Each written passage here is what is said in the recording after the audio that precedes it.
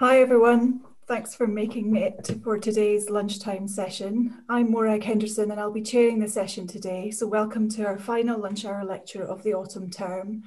We have 1 hour together. Frances will present for around 45 minutes, so there'll be time at the end for questions. To submit a question, please use Slido. If there's an obvious clarification question, then I'll interrupt Frances. Otherwise, I'll wait till the end of the session to ask the questions, the sort of more substantive questions. It gives me great pleasure to chair today's session and introduce you to Professor Francis Green, which I'm sure the session will prove to be really interesting and thought-provoking. Before I formally introduce his work, I just want to say, as someone who's worked with Francis on a recent project, that he is a rare person in academia, someone whose ability and intellect doesn't get clouded by arrogance. He listens, he really listens, and gets the right balance of challenge and support. And I don't think enough is said about people's character in academia. I think that should be equal to some of the other credentials that we talk about. But speaking of which, Francis does have plenty. It seems somewhat appropriate to try and quantify his work, given that he has economist persuasions. He's the author of 10, possibly 11 books now, and over 150 papers, which have triggered about 17,000 citations. He's a recognised authority on aspects of labour market economics, education and skills. And more recently, his work is focused on the economic and social effects of private schooling in the past and present. And his latest book, co-authored with David Kynaston, Engines of Privilege, Britain's Private School Problem, was published by Bloomsbury Press in 2019. Today's lecture is entitled What Do Private Schools Do? A Look at the Evidence, and it will showcase the evidence that's built up over the last 20 years, much of it from UCL. So before I hand over to Francis, I'd just like to remind everyone to ask the questions using the Slido link that you were sent in your joining instructions. If you do not have the link, you can go to Slido, and that's sli.do, and enter the code, which is all in capital letters, LHL Autumn. That's LHL Autumn in capital letters, and the details will be also on the screen during the lecture so that you can submit any questions, both clarification and substantive.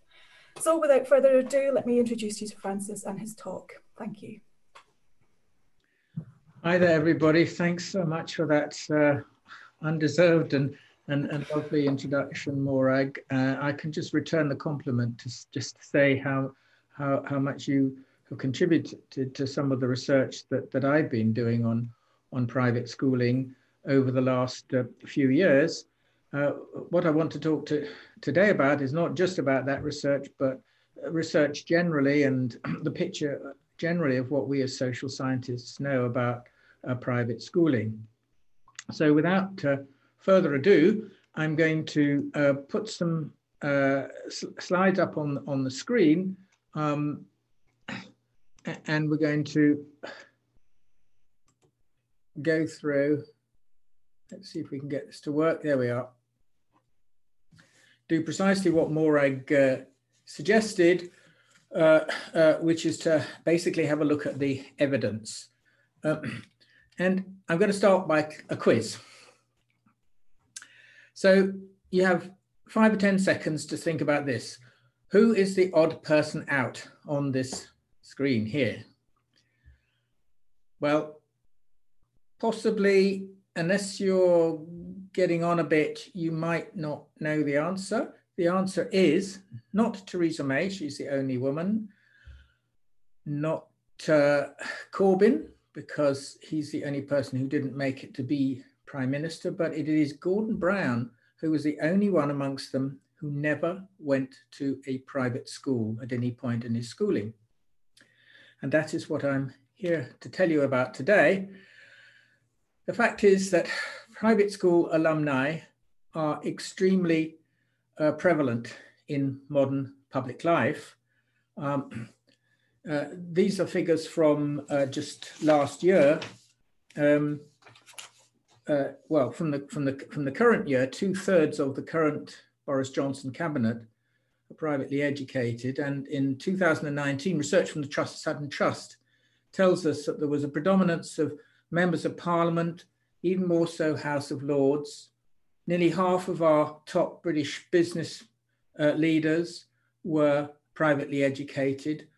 Then there's the rich list, 57% of them 44% of newspaper columnists, 59% of top civil servants, 65%, nearly 2/3 therefore, of senior judges, all people in positions of public influence over our public life in Britain are privately educated.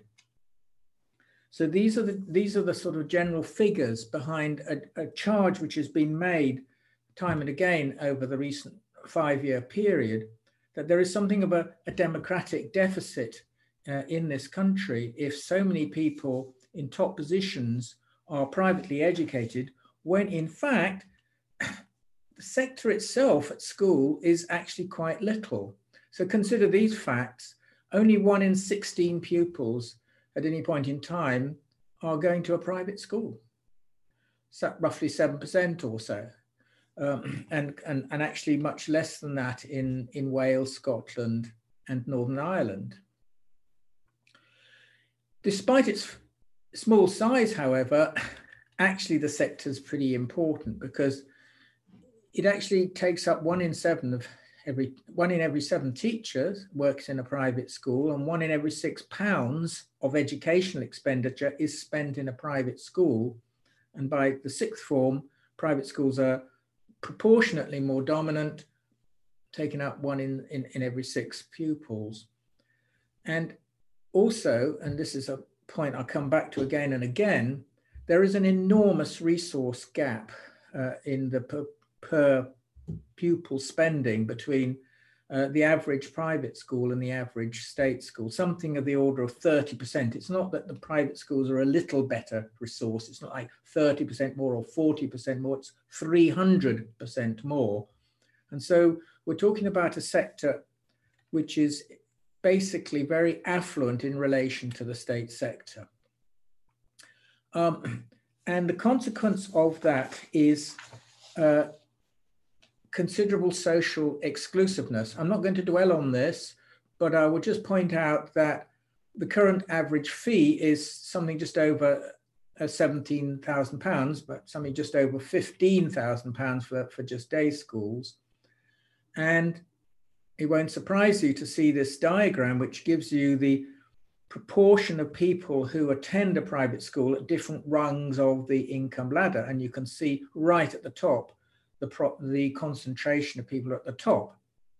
The interesting thing perhaps about this diagram, or perhaps the thing which might surprise you, is to see that even along the bottom middle income and lower income ranges, there's still just a 1 or 2 or 3% going to private school. And you might ask the question, where on earth is that coming from? Because somebody down here below the middle of the income range couldn't possibly afford £15,000 a year. Well, the answer to that is twofold. On the one hand, it's family wealth which supports those people. They have to draw on their family wealth. But on the other hand, to some extent, and what it applies to 1 in 5 of these people, they get a small bursary from the schools, which helps to pay the fees. But on the whole, bursaries are relatively small beer. Only 1% of private school pupils actually go free. And overall, as the overall turnover of the sector, it's only about 4%. So you can see that bursaries are not really part of the big picture. This next diagram shows you the story about the fees again, and how it's changed over the last 30, 40 years. You see in the bottom line, that's just the price line for inflation, giving you inflation gradually seeping up over the years. And here's what's happening to the school fees. The blue line is for day fees. The orange line, at least it's orange on my screen, is for boarding school fees. You can see that they've soared way ahead of inflation over the years, and that's only taking it up to 2014. The last 6 years has basically continued that trend. So what we have here is a rather exclusive sector and a controversial topic.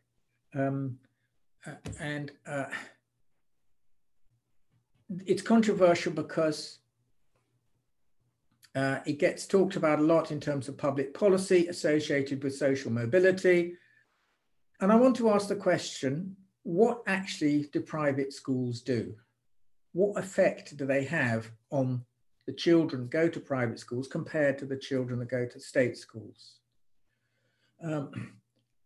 Does it have the mooted effects on social mobility, which reformers might want to address? Is it worth it from the point of view of parents who are considering sending their children to private school? Would it make any difference, or could they just save the money and just send their children to a state school, and would their children do just as well? We're dealing with a controversial topic, a difficult topic, and I'm therefore starting today's lecture with the proposition that it's better to conduct such basis in any debates that we have on the basis of systematic and, dare I say, scientific evidence. So here are the aims of my talk today. I want to give you an overview of research knowledge, and in particular ask three questions. Why might private schools be expected to have any special effects compared to going to state school? How do we go about finding out what these effects are in practice? And what are the key findings that should be informing current debates? So what does a private school typically offer? If you go to a website of some of the better known or even the less known private schools, you will find, I suggest, a combination of these various things. First of all, a claim for academic excellence, particularly academic gains and good access to good universities. Question mark, do they really deliver this? Was it just that they take clever children who would go there anyway? But beyond the academic side, they also offer a thing called character. You often see the word character suggested, but does it make any difference to the character of the children who go there? They all offer a much broader curriculum than you get in the average state school. There's much more money to spend, and there's an extracurricular activities in abundance. And very often you'll find a claim to a certain history and a high quality experience, lots of cultural and fun activities and good pastoral care. So that's what's ostensibly on offer. Let's think for a moment before we go on then why private schools might do better in terms of exam results and so on than state schools. The first, and I suggest the biggest effect, comes from their resource advantage. I've already mentioned the threefold advantage in terms of per capita spending, and that obviously manifests itself in various ways. The biggest way is that the class sizes are half the size in private schools compared to what they are in the state schools, but also you get the effect on facilities and ancillary staff. But it's not just the resources. It's also been claimed that there are what's called peer effects. That is to say, children are affected by the other children in their classes. So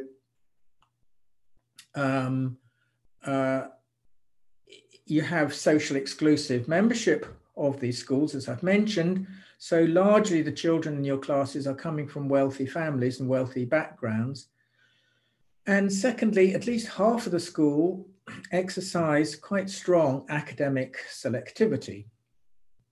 Certainly not all the schools, but about half the schools exercise academic selectivity.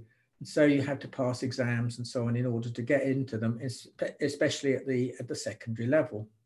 So those are other reasons why you might get good exam results at the end, because they've been selected.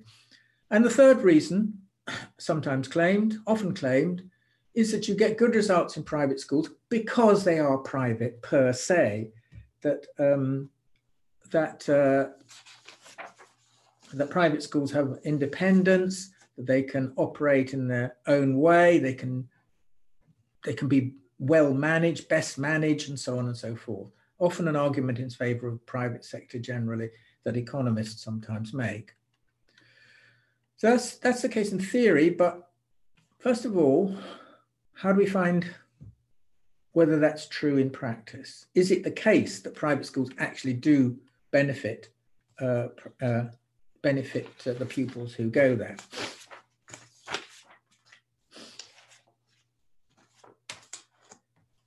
So I first want you to think about how you would try and find that out. And scientists, I suppose their first port of call is, can they do an experiment? If they want to find something else, you want to do an experiment. And of course, the problem is you can't, in private schools, you can't sort of say, let's try as an experiment. We'll send some children to private school and some to state school and wait 10 years and see which ones do best. Nevertheless, you can try what's called a quasi-experimental method. And in particular, what happens if you have a lottery for access to private school? It might seem a bit strange for anyone living in this country, but actually lotteries to go to private school are not unusual in the United States. And so I'm going to tell you about a study which looked at a Louisiana program in the state of Louisiana, where they gave out vouchers randomly or supposedly randomly among low-income families for children to attend private schools. Now that was done in an attempt to reduce the poor performance of disadvantaged children. But of course, it also looked like a good experiment. It gave an opportunity to compare the progress of those children who randomly won the lottery with those who didn't. However, first of all, there were very mixed results. Some lotteries, and I'm now talking about the lotteries in general, some lotteries show negative effects of going to a private school, and some show zero effects, and some show positive effects of going to a private school in America. So we don't seem to learn very much there to generalize.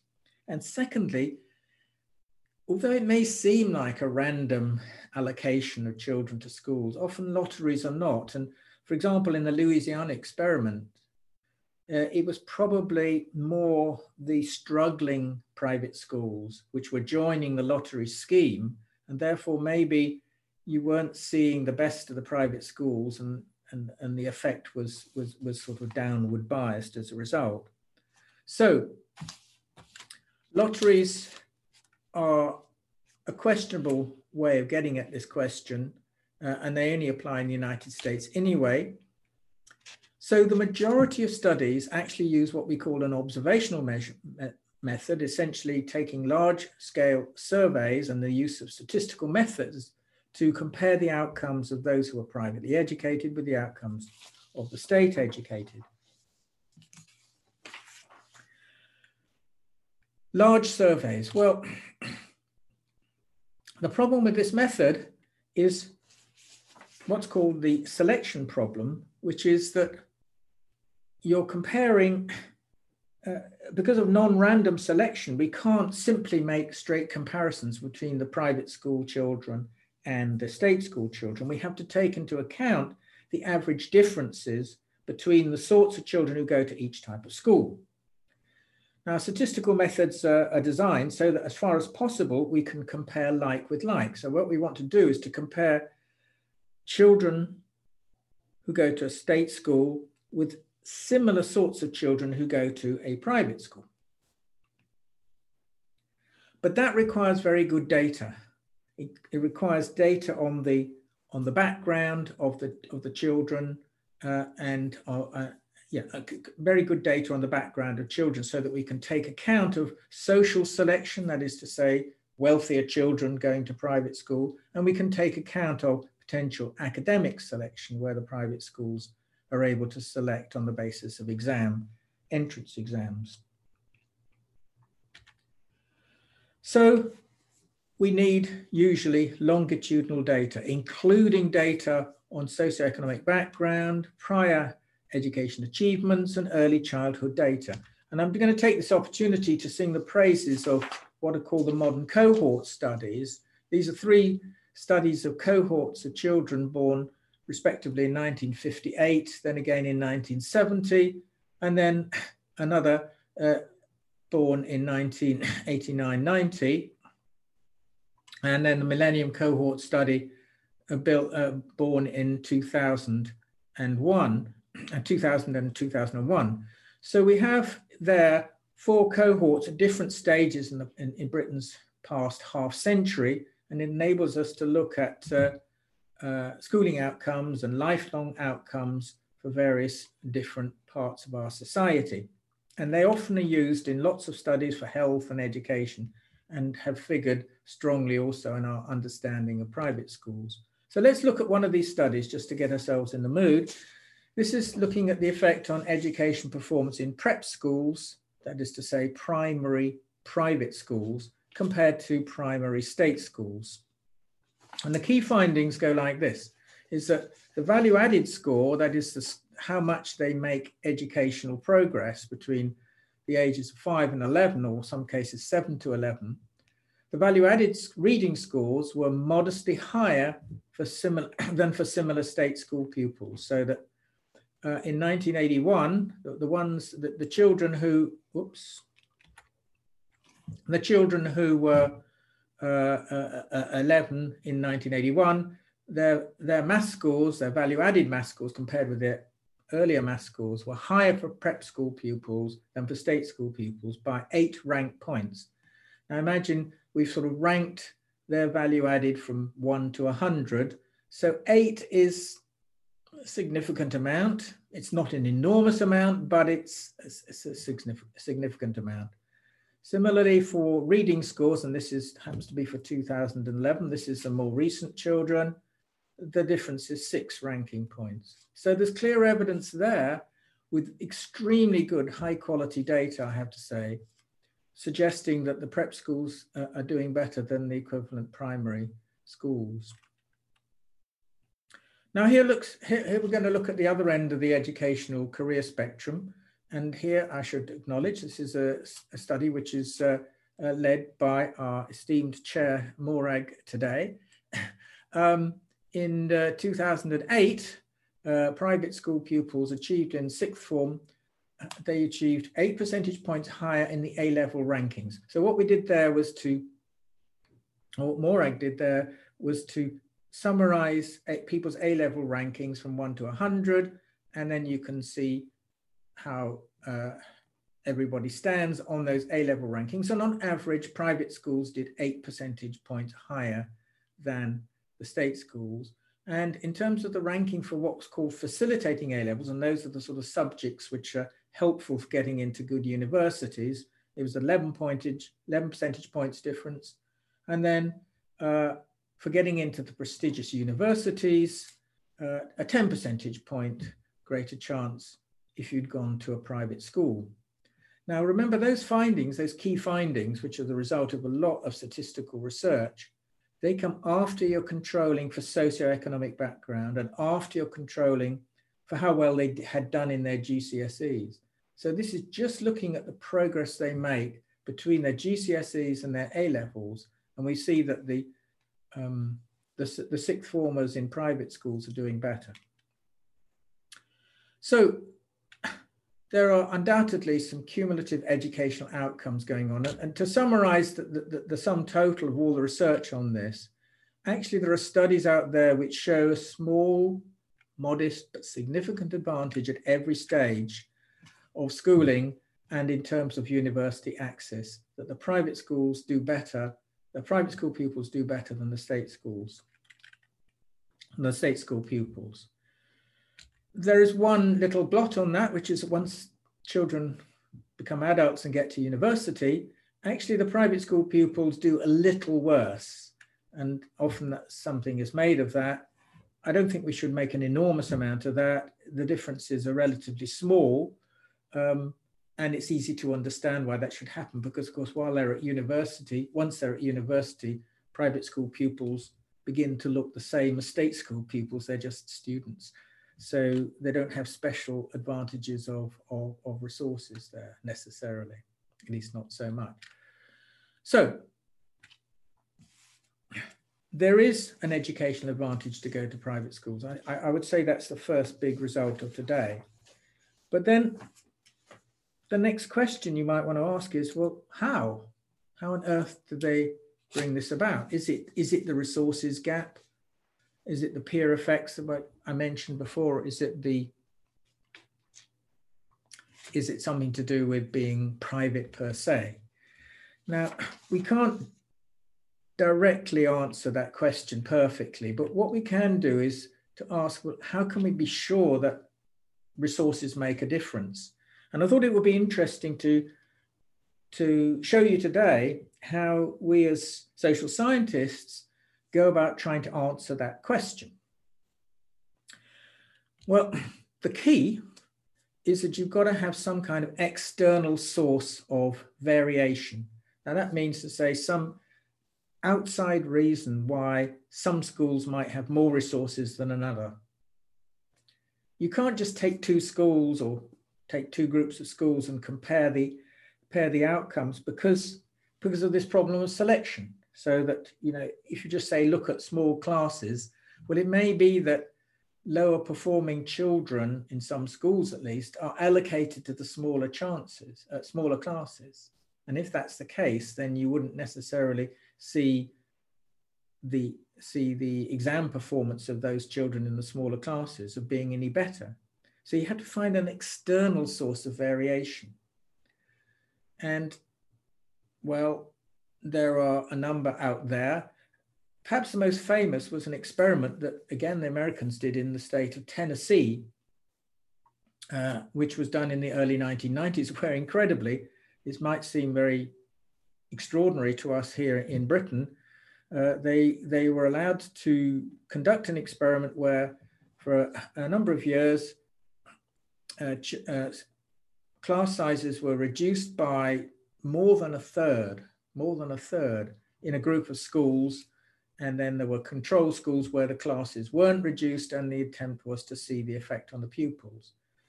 That's very rare, and it's a contested study in any case. More common are other reasons why class sizes might vary or resources might vary. One was court-mandated rulings on school funding, because in the United States, school funding varies a lot from one locality to another. But the study I want to tell you about today is something which derives from having legal caps on class sizes. And there are two main studies. One was in Sweden, one was in Israel, and I'm going to tell you about the study from Sweden. It goes like this. If you have a class size cap of 30, which is what the schools in Sweden did, then the number of children in the class depends on how many children there are in that particular cohort. So if there are, let's say, in a cohort joining a school 1 year, let's suppose there are 25 children, then you have just the one class. But if there are 35 children, you would have two classes, and therefore the class size on average for those 35 children would be smaller. And here's a picture which kind of explains that. If you look at this continuous line here, this gives you in theory what the class size would be according to the enrollment, the size of the enrollment in that particular school district from year to year. So if, say, you only had just 15, then you would have one class, you don't have only 15 children in the class. As you move up and you get more and more children, you still only got one class, and the class size gets bigger up until 30. But as soon as you've got 31 children, then you legally mandated to have a much smaller class, have to have two class sizes, and therefore you'd have just over 15 average class size. And again, as the school enrollment gets bigger and bigger and bigger, you can see, in other words, you get a kind of zigzag pattern like that. So what this brings about is a rather natural and rather random distribution of school sizes. So if you happen to be in a school year where the district enrollment was, say, just below 30, then you're kind of unlucky because you're going to have a class size of just below 30. But if the district enrollment is just above 30, then you're lucky because you're going to get two classes, and therefore you can be taught in a much smaller class. So having established that, then the question is, how do those children do? How do the children who are lucky, who get into the lower class sizes down here, compare with the children who are unlucky, who were educated in years where the class size is approaching 30. I'll summarize the results, and the results are remarkable. That is to say that the cognitive and non-cognitive abilities of children by the time of age 13 had definitely improved, and the improvement continued until the age of 16. In Sweden, they know this well because they have very good administrative records of how children do in school. And indeed, then they were able, because this study was done a few decades ago, 2 decades ago, the long-term effects on completed education, on wages and earnings still showed up at ages 27 and 42. So these were substantial benefits, and they were enough to pass a cost-benefit test. So resources do make a difference, and I've given you one example of how we find that out. What about peer effects?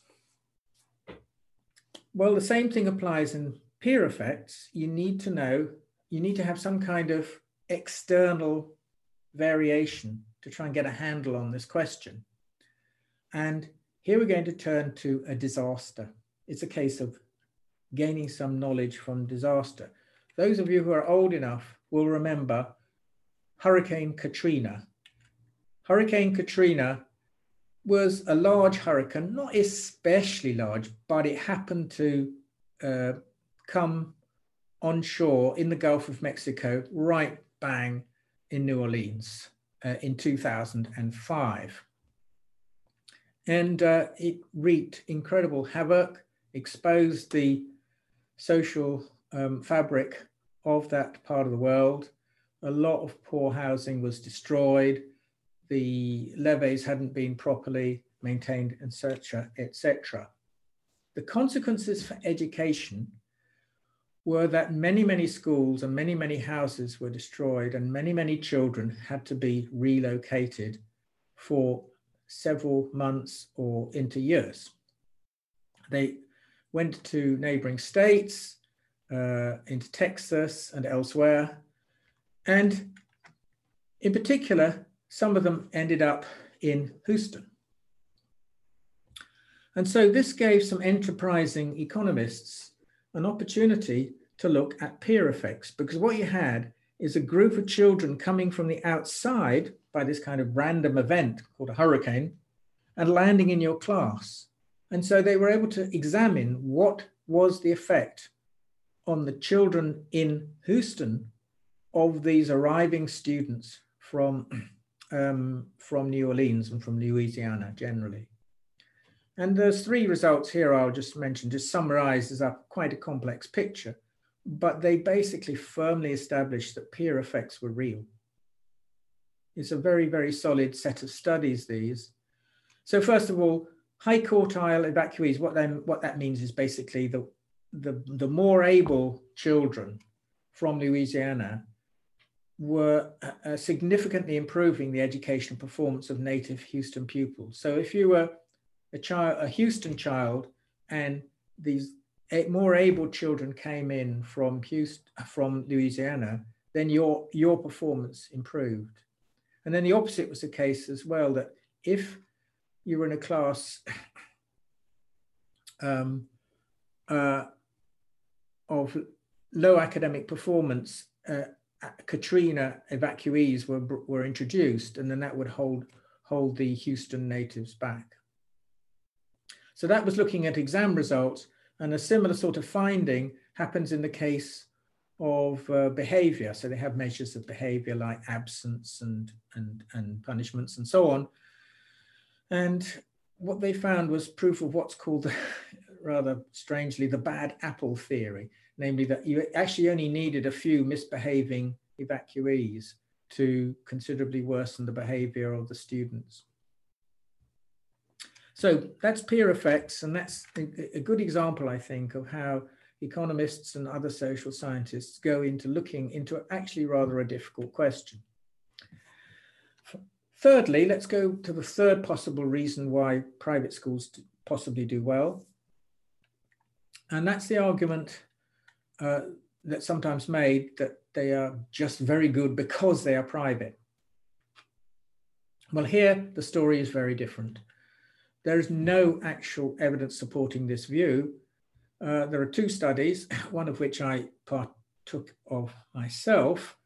None of them show any significant advantage of the private schools in terms of management methods. Now, it's quite a contested thing to look at management methods, but nonetheless, we do know what generally makes for a well-managed organization. John Van Reenen and his colleagues have looked at this for lots of different organizations, not just in schools, but when they looked at it in schools, they found that there was really no significant difference between the private schools that they looked at, and they looked at about 80 of them, and the state schools that they looked at. And similarly, when we looked at a different set of management practices, if anything, we found that the private schools were managed a little bit less well. There wasn't a great deal of difference, but the main point to take away from this set of research, and only just these two studies, is that there's absolutely no reason to believe that the private schools are better managed than state schools. So let me conclude I'm just quickly glancing at the time. There's nothing that clearly the resources gap's important. Probably also the peer effect is important, but there's really nothing from the story of efficiency from being private. But that doesn't mean that we can say how much of it's due to resources and how much of it's due to peer effects. So that's one of the things we don't yet know. Okay. Next, the question is, how does private school affect children in their later careers? Everything I've looked at just now is how well they did at school. But I now want to ask how well they did in their later careers. So I'm going to look at what's called the private school pay premium, simply the extra pay that we seem to see private school children getting compared to state school children when they grow up. And I'll just give you this one diagram here. Let me just explain. On this gap, we have the percent or the fractional advantage of children who go to private school. The blue is males and the red is females. We see that there's a big gap of something like 40% or more for males and something like 30% or more for females. And then even when we take account of their socioeconomic background, their demographic characteristics and so on, there's still a big gap of 30%. So if you've been to a private school, you're going to get 30% more pay if you're a male, and not far short of 20% if you're a female. However, how much of that is due to education? When you control for education, the difference is much reduced, down to about 10% for males and a very low amount for females. So that's our first indication that actually the big difference in lifelong earnings from going to a private school actually comes from the education, because once you control for the education, that difference gets much, much smaller. So that sums up that point. The main reason behind private school children getting a higher pay later on in life is that educational attainment is superior, in terms of exams at least. Nonetheless, there's something extra we noticed in that diagram just now. It's still some reason why private school children, when they grow up, are getting better paid. What is it?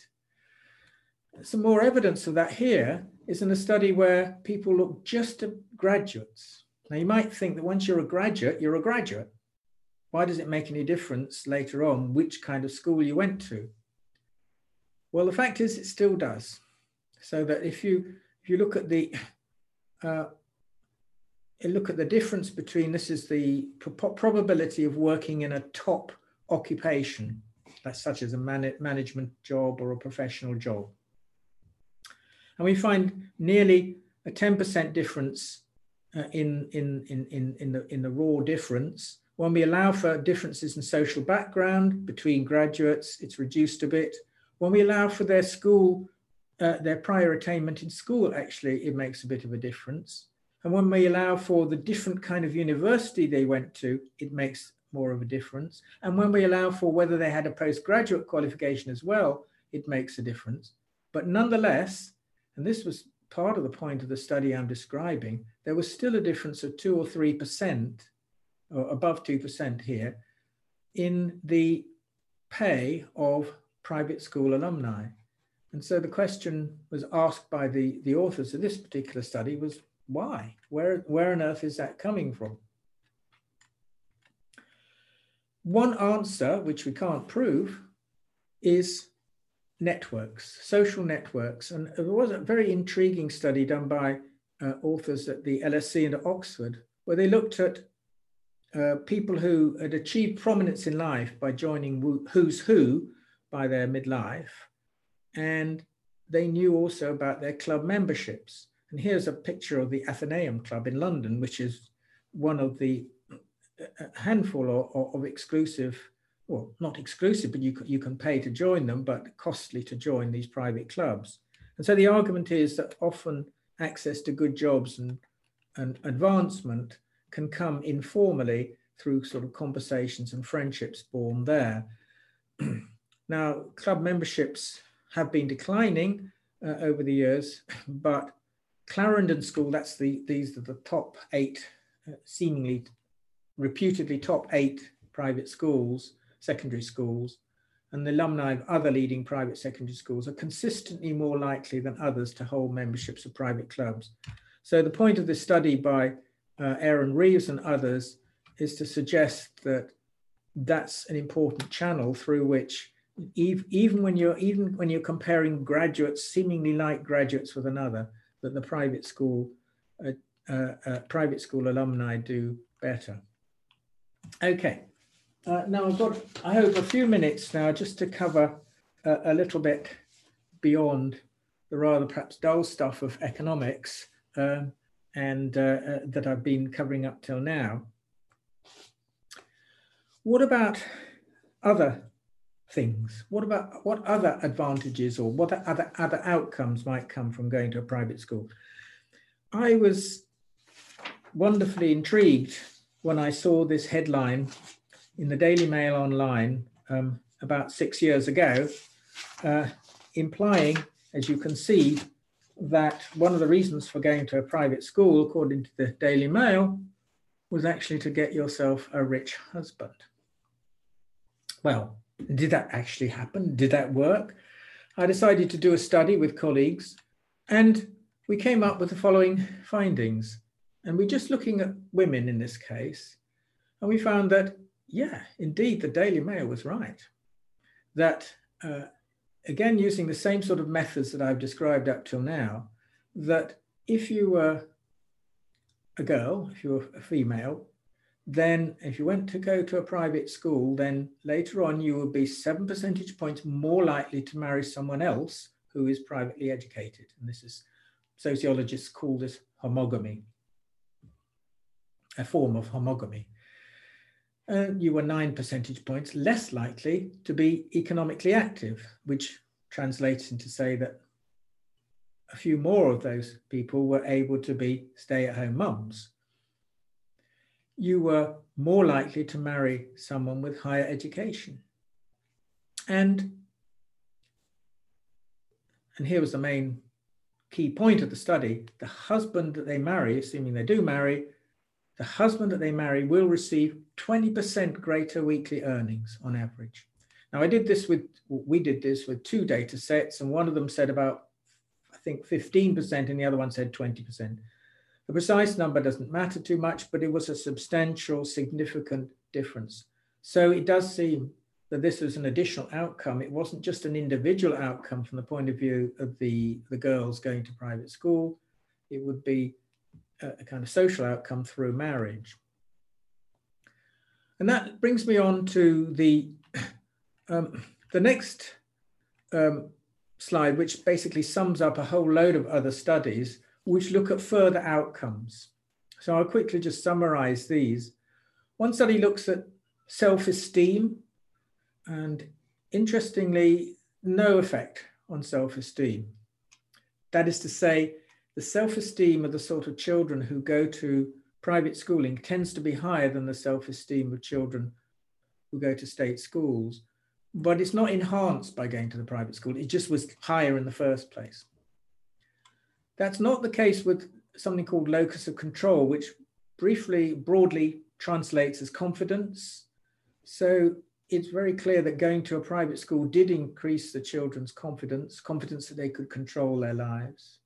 It raised their aspirations. It raised their eventual occupational attainment in terms of improved their upward mobility. It lowers downward mobility.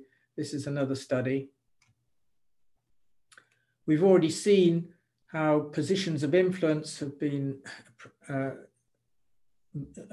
private school children are very prevalent in positions of influence in society. And then lastly, two effects worth mentioning. Recent studies have shown, first of all, that there's no effect on volunteering activities and charitable giving. I don't know whether you would have expected to see that or not, but it's a relevant thing to look for, because often it's claimed that a public benefit of the private schools is to instill a sort of charitable orientation, a public-spirited orientation. Well, this evidence suggests that that's not the case in general. It's not the opposite. It's not a negative effect. It's not a positive effect. There just was no effect. That, in other words, privately educated adults are just as charitable as state-educated adults, and neither more nor less. Perhaps even more surprising is that two studies recently have shown no effect on socio-emotional outcomes, things to do with happiness and well-being, or the opposite, social malaise and mental ill health. A lot is said in recent years of the problems of teenagers, and a lot is being spent by many private schools to provide good welfare departments and so on. If you look at Eton College, for example, they have an extremely well-endowed welfare department and an in-house clinical psychologist. Perhaps that's not a fair example, that's the extreme. Nonetheless, the studies which look at the socio-emotional outcomes have shown no effect so far. I'm going to close very quickly because I need to leave time for questions. This is only so far. We can only do so much with quantitative social science. We can't look at things which are not quantified, which is always a problem.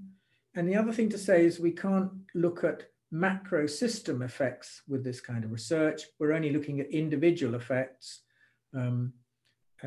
Macro system effects, if you were to suddenly change the whole system, we would need another kind of approach. But I want to conclude then with a so what summary. What is the relevance of all this research I've been trying to tell you about? Well, I think you'll agree that social mobility and social justice policies are well informed by this research. But also it's important for parental choice. Whatever the direction, it seems to me, taken by political discourse, it should go forward in the knowledge that yes, the debate is relevant for social mobility policies. The schools do make a difference to our education system and to how access to positions of influence in our societies obtained in this seemingly meritocratic era. And yes, the schools are socially exclusive, and efforts over the last 20 years have not so far dented that. And yes, from the perspective of parents, choosing a private school, if you can afford it, is potentially worth it. On average, you could expect positive benefits in terms of exam results and in terms of jobs and careers and public influence later in life. It doesn't tell you it's definitely worth it, but because remember, it comes at a high cost. And don't expect your children to become nicer people by going to a private school. all better citizens or happier purely as a result of its schooling, as the evidence doesn't support it. But notwithstanding that body of research, Britain's private sector is, I think, rather hidden from the public view. And I hope you can tell that I believe, at least, that the research helping to understand this sector is important. And I'll finish on this note. We are talking, after all, about the private sector of education, not any old private sector. We're talking about education, something which is absolutely central to our society. And much remains to find out about how the schools work and how they're evolving and how they affect the education system as a whole and how policies for change might work. Thank you very much. Thank you so much, Francis. I think everyone will agree that was really interesting, and I can tell you that that's reflected in the questions that have been submitted to Slido. Please continue to submit them. I will do my best to represent the questions for Francis. So there's quite a few here. I won't sort of dilly-dally. Francis, do you think in society would just seek out alternative sources of educational advantage? Okay, that's a great question. And the answer is no. I don't think that they will. One could expect alternative sources of educational advantage, but I'd like you to think about the difference in resources. The resource gap between private and state schools is 300%, 3 times. So it's almost impossible for me to conceive of any future government which would tolerate such enormous resource differences between one type of schooling and another type of schooling within the state sector. So if you hypothetically didn't have a private school system, even within the state school system, there would be inequalities. And I agree with the tenor of the question. There would be inequalities, and that will be a continual struggle, no doubt, a continual political issue. But maybe 10%, 20%, but not 300%. So I think it is too cynical a view to assume that you can't ever change anything. You have to think about the order of magnitude involved. Okay, and so in a similar sort of provocative sense, here's another one. Private school advantage comes from comparing private school students with state schools, and presumably the disparities in quality between these two types of schools. Why do we see private education as a problem when we could be pushing for better quality education within state schools? My response to that is, yes, we should be pushing for better quality education in state schools, but I don't see it as a substitute for addressing the problems that are caused by the inequalities between the private school system and the state school system as a whole. So it's really potentially kind of a diversion from the argument. There's lots of things we need to be doing in the state school system, including the issues of concentration of high achieving children in some areas and so on. And let's not deny these. But I think these are different problems and need to be addressed at the same time. And I think that I'll say again that the private state school gap is so large and so kind of dominant that it can't be ignored. Okay. This is a more descriptive question. What has caused the steep rise in tuition fees for private education in the UK? Is this isolated to the UK, or are fees rising similarly elsewhere? Okay, so what has caused it fundamentally is increasing inequality in the distribution of wealth in this country. We've seen that it's not just income which has become more unequal. In fact, in the last 20 years, income hasn't become more unequal, but what has become more unequal is wealth. So as the fees have gone up, so has the wealth gone up of the people who go to the private schooling. That's the biggest single factor. Some people say that it is foreign students in private schools that's making a difference because they've become to some prominence in the last 5 or 10 years. In fact, only about 5% of private school children are foreign students with parents living abroad. The largest group is Chinese students, some Russians, Germans and others. But on the whole, I don't think that they're not large enough to make a difference. What sustains the continually increasing fees is the ability of parents to pay it, and that's sustained by the fact that this small group in society, their wealth has gone up and up and up, keeping ahead of everybody else. I might just press you to define the difference between income and wealth. Some of the audience might not be familiar with those distinctions. Yeah, absolutely. Income is the amount of money coming in each year that you have, and wealth is the stock of assets that you own, which might be in property, in your house, if you own a house, stocks and shares, land, property, and so on and so forth.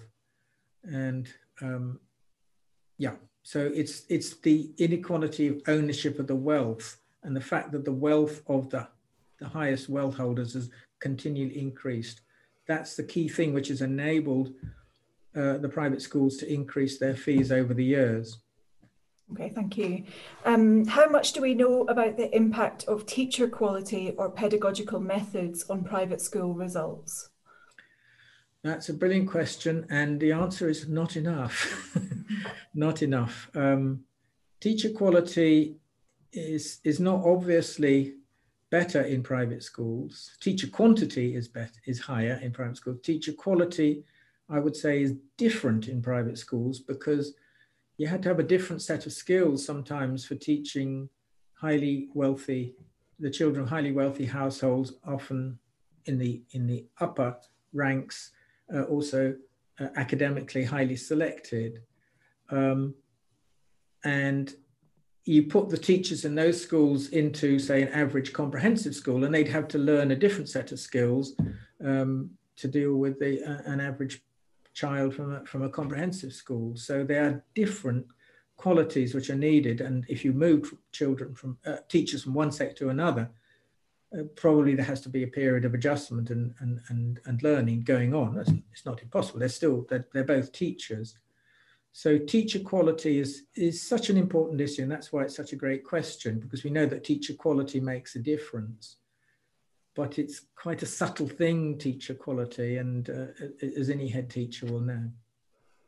Okay, I think we probably have time for one more question, and it doesn't mean that it's an easy one.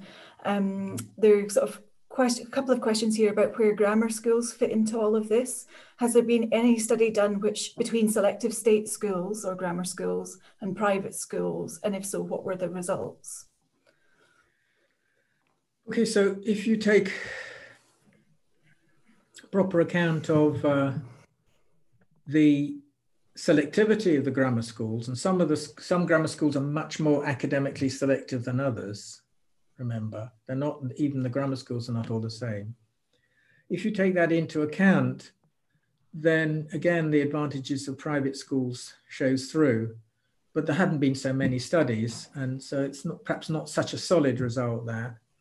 But I would also say is that the political discourse, the public discourse on grammar schools is in disproportion to the amount of grammar schools in this country. There are far more private schools, far more private schools than there are grammar schools in this country. So, I mean, that's true, I suppose, because partly some of them are prep schools, but yeah, it's something which isn't completely settled yet. And we know that overall grammar schools don't necessarily do a lot better than state schools, and that they do create more inequality. The important thing when you were looking at grammar schools, you've always got to control for the kind of ability of the children that go to them, which is selective. Great, thank you. That wasn't an easy set of questions, but I just want to sort of represent our audience in our thanks for your lecture today and answering the questions that were posed. For everyone watching, this is our last lunchtime seminar until the new year. So the next lunch hour lecture will begin again on the 19th of January. So please do join the team then. And just leaves me to say thank you again for your time, and happy, is it too early to say happy Christmas maybe? But happy holidays. Thanks very much.